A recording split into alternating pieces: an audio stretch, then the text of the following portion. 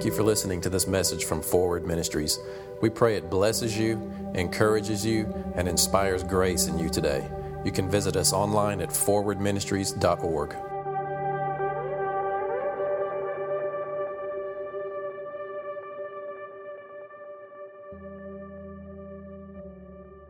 His promises are yes and amen.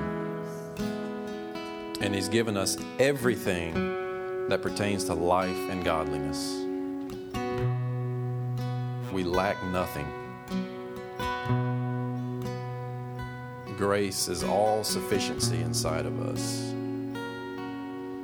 Not to just settle with the circumstance, but to be an overcomer in that situation. To experience victory, full victory. Thank you, Father. See, a lot of times we hear that He's enough, and we want to try to believe that He's enough, and we settle with, well, spiritually He's enough, but my life is something different. We detach what He's placed in us from what's in our lives, and He's just enough in every area. And we have to know that He's willing. He's willing to bring about the blessing into our lives. It's not maybe, it's yes. It's not, well, when you get to this level, it's yes now. Thank you, Father. Just stay in that for just a second. That anything you need, all sufficiency, emotionally, physically, whatever, it's in you because God is in you. Thank you, Lord. We are complete. Jesus has presented us holy and without spot to the Father. And you got to let go of any other perception of yourself because it's not true. Only what God sees is true. And He sees that you have been laid in His lap by our high priest, Jesus, perfect and spotless already because of His blood. Thank you, Lord. And we just commit to see ourselves that way. Thank you, Father.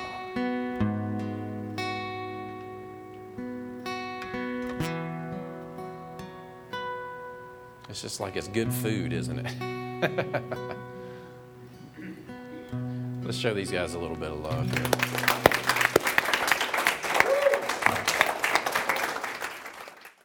The heart.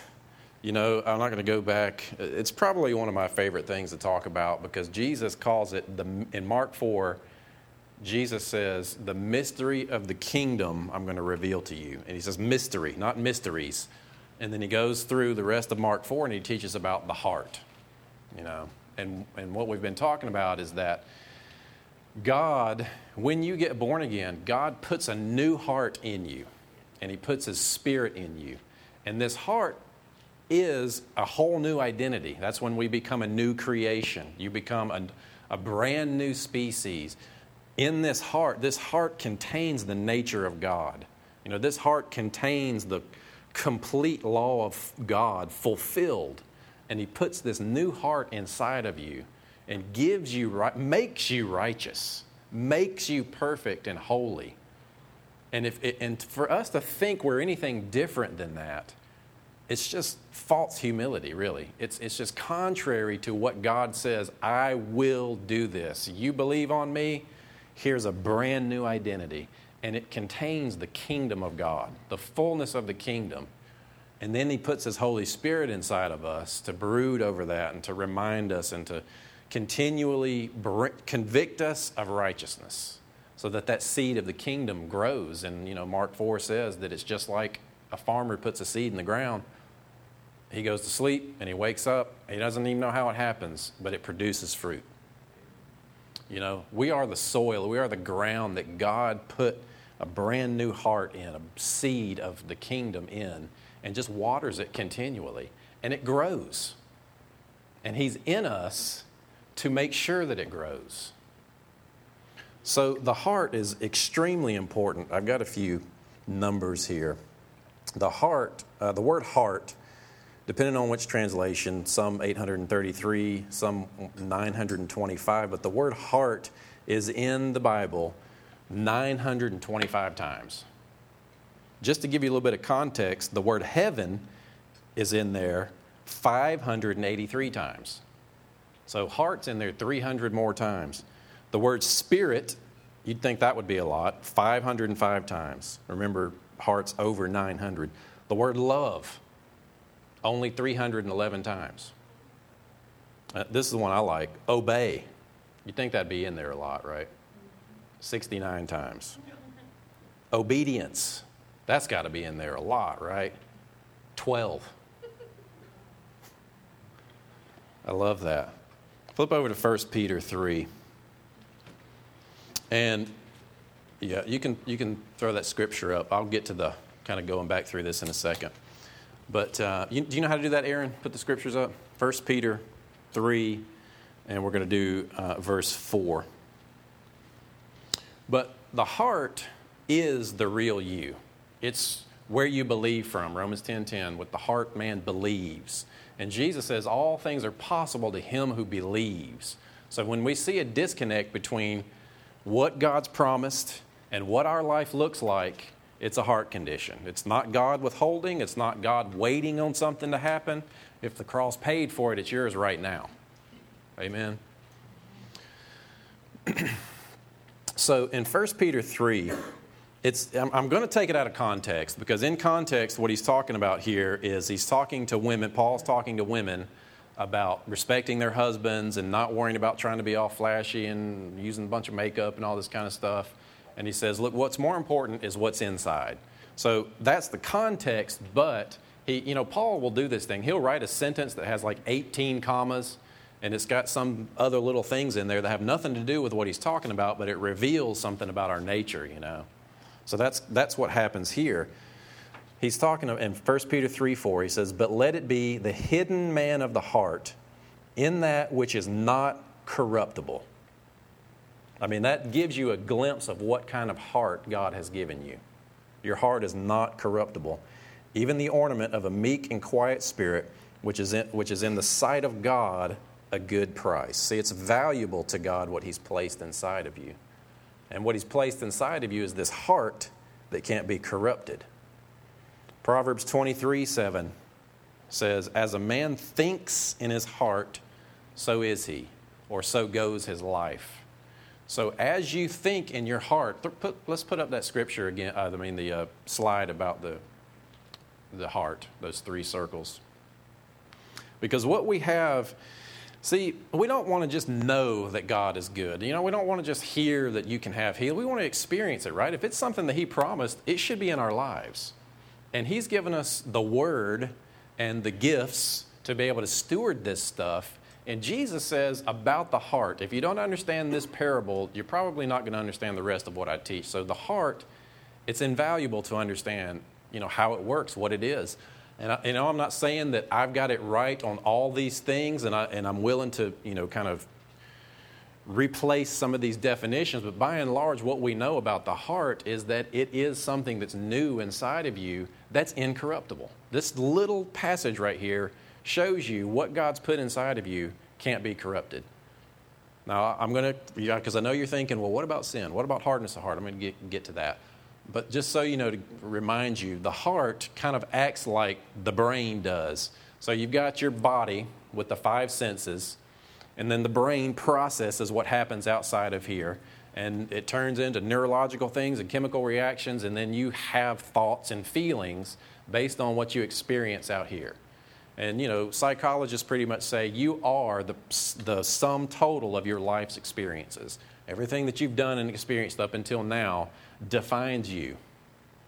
They don't allow for a separate experience, a separate identity. Where we are truly is we've been made one with the Spirit of God. God has put his Spirit inside of us, bound his Spirit to us, married us for all eternity, for never to be separated.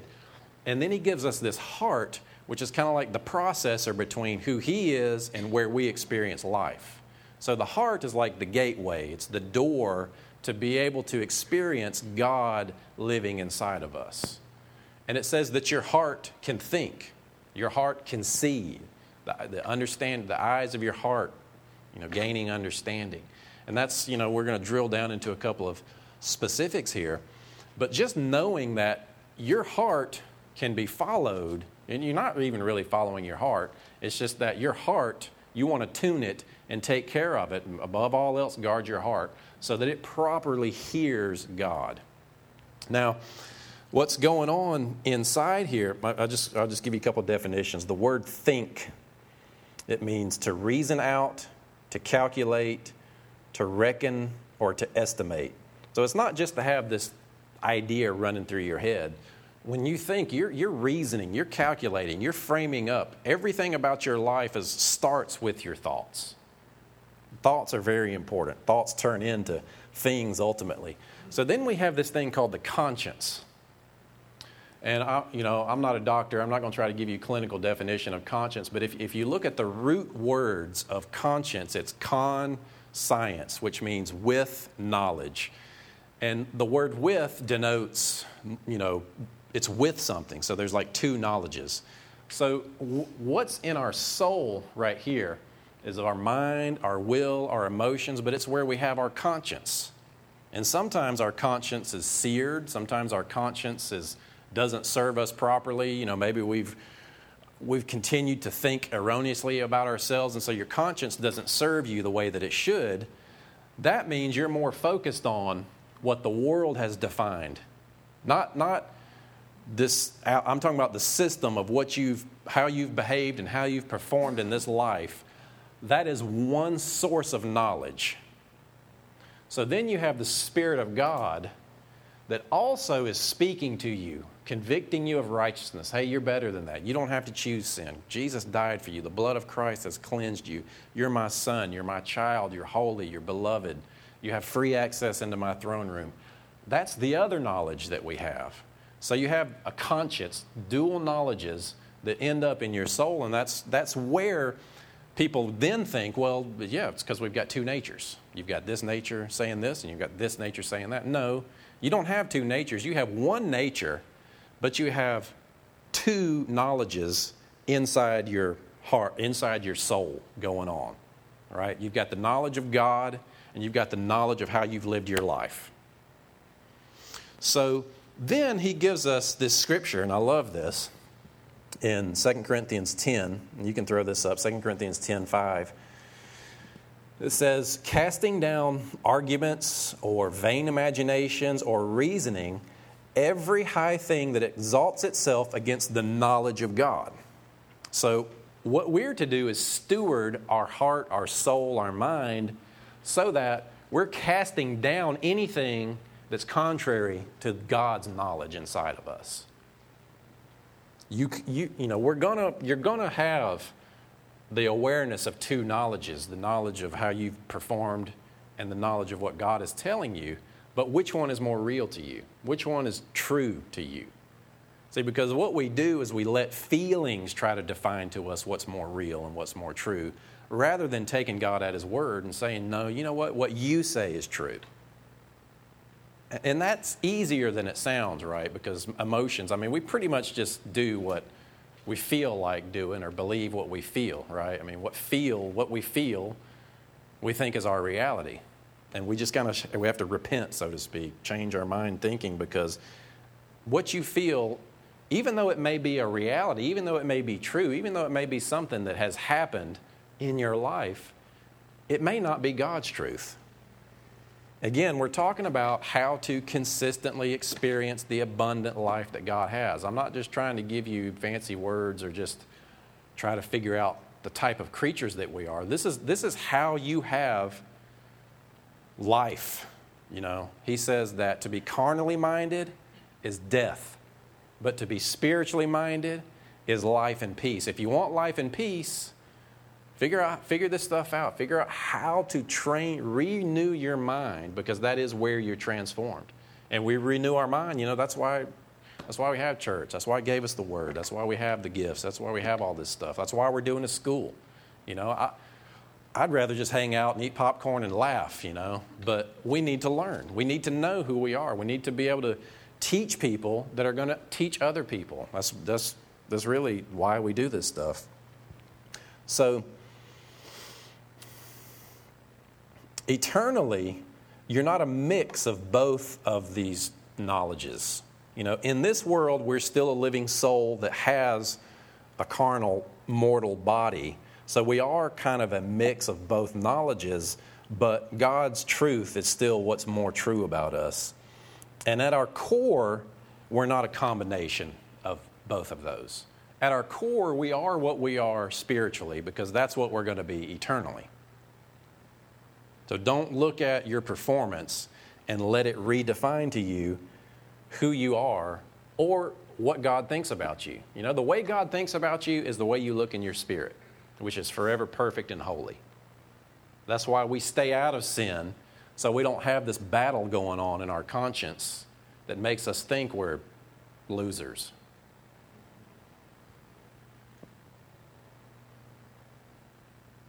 Amen. So, let's put that heart slide back up. As a man thinks in his heart, so is he. See, your heart can actually, even though it's incorruptible, meaning it can't be made sinful again by nature. Your heart can get to a place where you start believing what's going on out here more than you believe what the Spirit of God says to you. But that's not a corruption, it's just believing a lie. And that lie will, whether you choose the truth in this life or after eternity, either way, it's going to ultimately experience nothing but the truth. But your heart can get to a place where it's believing, it's more convinced of what this side says. So it's our job to properly align ourselves with what he's saying. The only thoughts that we should have in our head are what God thinks about us. And trust me, when that's true, it's easier to make the right decision. It's easier to step into your call and live out what it is that God is leading you to do. It just becomes easy when you see yourself the way God sees you. And it takes work. If there's any work that we need to do, that's it, believe. Labor to enter into the rest. So I want to look at 1 John. Actually, I want to get ahead of myself there. I've got a couple more slides. Let's go over to the light one and put up the prism. That's the dark one. Yeah. Now, I know for some of you, this conjures up different memories. We're not going to have like pigs flying through the room or anything like that. But so this is a prism, and the way a prism works is it has clear light that comes into it, and because it has a different density, and because it's not a flat just piece of glass, then what happens when pure light hits a prism, because of the different densities, it bends the light. So you've got clear white light coming in. It hits something and it bends it and it makes it look different than what it looks like on the other side. It's the same light. It's just as it goes through the prism, it looks different. Go ahead and throw up the other one too. So this one, you look at it and it's like, now I know that pencil is not really bigger on the bottom than it is on the top. And I know that pencil really does go straight through. So just keep this in your mind. Our heart is like the water here. And it's like the prism in the other slide. All right? So 1 John 1:5 says, "This then is the message we have heard of him and declare to you that God is light and in him is no darkness." Now, I'm not reducing all God is down to just light. We're just using this as an illustration. But God does exist as light. And so I have this picture. Go ahead and put those 3 circles back up. I'm making you work hard back there today. Because what we have is this picture of perfect white light as the Spirit of God inside of us. And our heart is either that water or that prism, so that when that light tries to come into our lives and it goes through that heart, is our heart just a clear white glass or clear glass that the light can come through and be untainted, unbent, so to speak? Or is our heart in such a place where it bends the light? So it's still God is active in your life. I mean, His light is still shining into your life, but the condition of your heart determines what that light's going to look like. And in the case with the pencil, it looks disconnected. It looks like those things aren't even touching. They don't even look like they're the same thing. And, we do that with God all the time, because in Him is nothing but goodness. There is no darkness in Him. And that's the reality of who He is in us. So as He is who He is in us, it only changes what He looks like based on our heart, based on the way that we think and we believe about who He is, His will. See, we have to know that He's only good. We have to know that His will is healing. Above all, that we prosper and be in health as our soul prospers. That's white light. So it hits our heart, and if it bends and looks different, it's not because God is changing. It's not because God is doing something different than who He perfectly is. It's our perception. It's the way that we see. It's the way that we hear. God may speak. One person hears thunder. One person hears a jumbled voice. One person hears a clear voice of God. It just depends on what's going on in that person's heart at that moment. So then we have the hardened heart issue. And I love this because it is true that our hearts can get hard. Even a born-again, new heart can get hard in areas. So let's look at Mark's, and I know people got comments, but I want to get through this and we'll go back. But Mark 6, verse 52. Mark 6:52. It says, "For they considered not the miracle of the loaves, for their heart was hardened." All right, so first off, what hardens your heart is when you don't pay attention to the last time God moved in your life. See, in context, the Scripture is talking about these guys were, like a day away from experiencing Jesus multiplying 2 loaves of bread and 5 fish to 20,000 people. The next day, they're worrying about food. And He's like, look, your heart is already hard. Did you forget about yesterday? Did you forget about the miracle of the loaves? And that's what He's saying is the way you know your heart is hard is what you're thinking about is dominated more by what's in front of you rather than what God's already done for you. If in your life the problem is more real to you than the last time God provided for you, your heart's hard. Now again, that doesn't, remember, it's incorruptible. That doesn't mean it's sinful. That doesn't mean that you've backslidden or fallen away from God or any of that kind of stuff. May mean you've backslidden, maybe not. But here's what hardened means. And I love this because just picture the perfect, clear heart. And here's what hardened means. To cover with a thick skin, to harden by covering with a callus. So really, it's just to put something over it, to put something over the heart, to make that heart, that thing calloused or put a skin over it. And then it also means to make the heart dull. Think about a glass that's perfectly clear, and then think about how glass gets those hazes, those spots in them. Well, imagine how the light has a harder time going through those things. A hard heart dulls or calluses the heart so that clear white light can't shine through it properly. See, God is in you if you're a believer. He desires good things for you. All that's good and perfect comes down from the Father of lights. And His will is that above all you prosper, be in health as your soul prospers. That has to be the first thing that we have as our conscience of who God is. We have to believe that is who God is. He's good. Then we take away the idea of, well, is God holding back from me? Is He wanting this? Is He really wanting, what's His will? Good. Just if you have those thoughts, just remember, God's good. Jesus paid my debt. Then from then on, it's a matter of, all right, what am I looking at?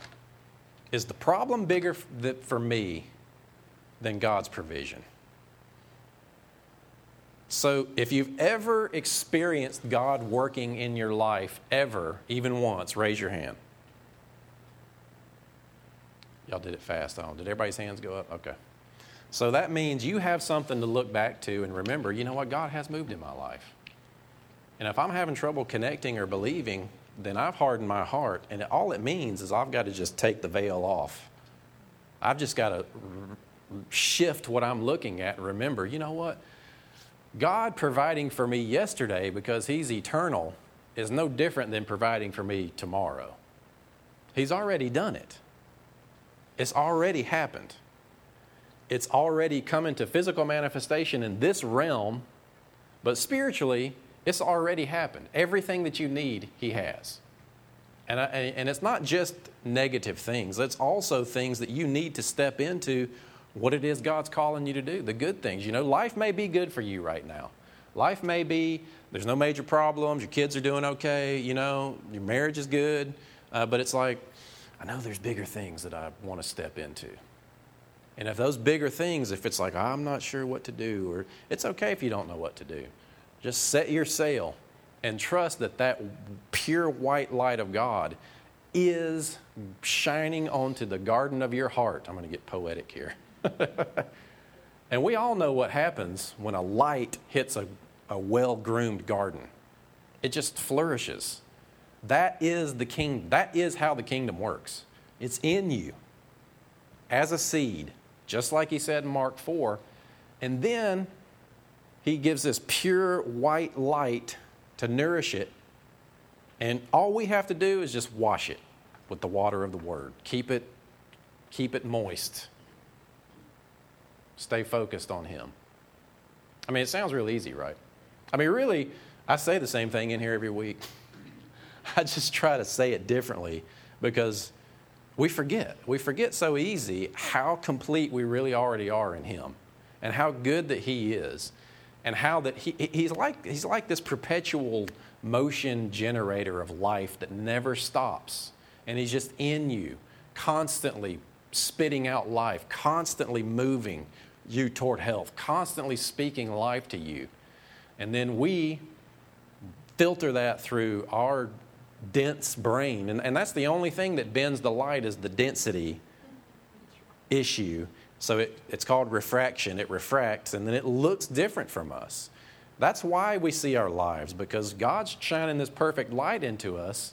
So we see that. We see what He wants. And then we see our lives. It's because of, it's just like the prism. And I'm just going to repeat this, because this is the way God gave it to me. You know your heart is hardened when you're not considering the good things God has already done for you. If you're facing something good or bad, and you're not full of faith because of the last time God manifested in your life, your heart is just hard in that area, just take the veil off. Simply turn your heart's gaze to the pure light of God and let faith arise in your heart. See, we're in this thinking of we have to do things to get it working, to get it active in our life, for grace to become active. And really, it's the opposite. All we have to do is stop throwing stuff over the top of it. If you throw a big old blanket over your garden, it's going to try to work through that. It may break through that eventually. But the way that we throw mud on our heart is sin, doubt, listening to the devil. The devil lives in this realm out here. He's not inside. The devil can't read your thoughts. That's right. They've just had a couple thousands of years of observing human behavior, so they probably can figure out what you're thinking, but the devil does not live in here. He lives out here. And he speaks, and you can come into agreement with that or not. That's another light that comes from the outside. So, Conscience, our conscience can be aware of what he's speaking, certainly. So then we have this scripture in Isaiah 60. Flip over to Isaiah 60, and I'm going to go 1 through 5. But I want you to see this because this just did it for me. Do you see the picture of God in you as light? I mean, it even says in the Bible, God is light. He is all sufficiency inside of you. In this light is in the sun, the light that comes to the earth, which travels like 186,000 miles a second, that's how fast God can move in your life. You need God to move in your life?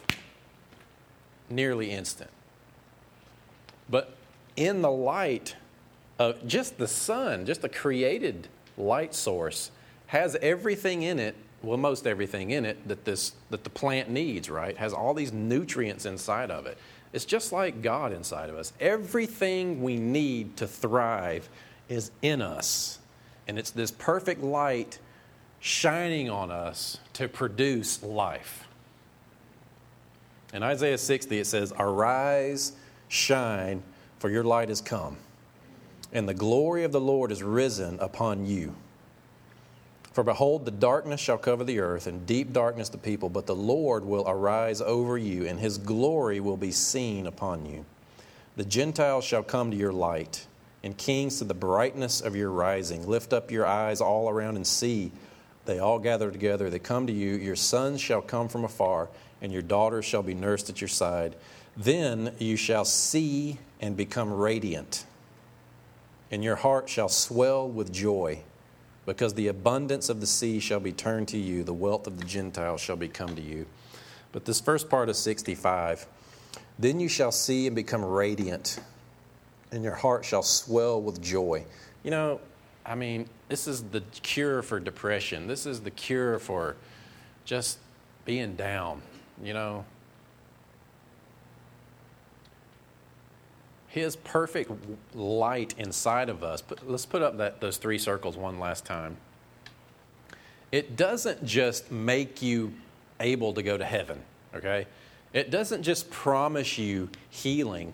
But remember, this stuff all is connected. This stuff all works together. So if you even just need your thoughts, you need help with your thoughts. You need help with your emotions, even just your physical energy. That's all. The way you feel physically is by and large a product of the condition of your body. Well, what if the way you felt physically was more influenced by the condition of your spirit? It's possible. If it works one way, it can work the other. But how hard is your heart? Are you more committed to the treadmill or to God? Seriously. There have been studies done. UC Berkeley does a lot of crazy studies. And UC Berkeley did this study, weight loss study, where they put people on a diet, measured their weight loss, and then they had another group where they just had them sit and meditate on losing weight, seeing themselves skinnier. I don't know all the details of the meditation, but basically just a meditative weight loss program. Well, guess what happened? They lost the same weight. I don't know. Not enough. I'm sure there was a lot of variance. Yeah. Y'all are ruining my... But the same thing with shooting baskets. UC Berkeley did the same thing. They had two groups. One, they shot free throws every day for like 30 minutes. Another group, they had them just sit and meditate on seeing themselves shoot free throws for 30 minutes, measured their accuracy rate before the week, measured their accuracy rate at the end of the week. Both groups progressed just about the same. Just because one did the muscle reconditioning and the other just sat and meditated on it. The power of meditation. What if your meditation is not just the power of positive thinking, but if it's actually fueled by the Spirit of God inside of you, who is constantly reminding you what the Father has told you, leading you into truth, showing you things to come. That is what the Holy Spirit does. We are wired for life and health and purity and success and abundance. And it's real. I'm telling you, this stuff works. It's true. It's real. But the world is not experiencing it because too many Christians don't know how good God is. And that really is where it starts. Have to know the nature of God so that we stop throwing mud on the garden of our heart. Father, we thank you that you created this plan to not just be with us once we die, but to live inside of us, to be life inside of us. And you said whoever has the Son has the life. Father, thank you for wisdom and revelation in the knowledge of Christ, Christ in us, which really is the secret, the mystery of the ages, Christ in us, the hope of glory. Father, we thank you. Jesus, we thank you. We thank you for making us righteous, for bringing us into the beloved, for making us acceptable before the Father. That is how I'm going to think about myself. Thank you, Lord. Thank you, Father. Thank you, Father. You know, I just hear, I don't know if it's somebody that's in here going to listen to the recording, but I just hear the thinking of, well, if I could just stop doing this, then I could experience that light. Well, it works the other way, actually. Obedience is a fruit of belief within the new covenant. Obedience doesn't produce belief. Thank you, Father. Thank you, Father, for revelation of your life inside of us that filters through us and then changes our actions once we rest in your love for us. Father, thank you for your peace.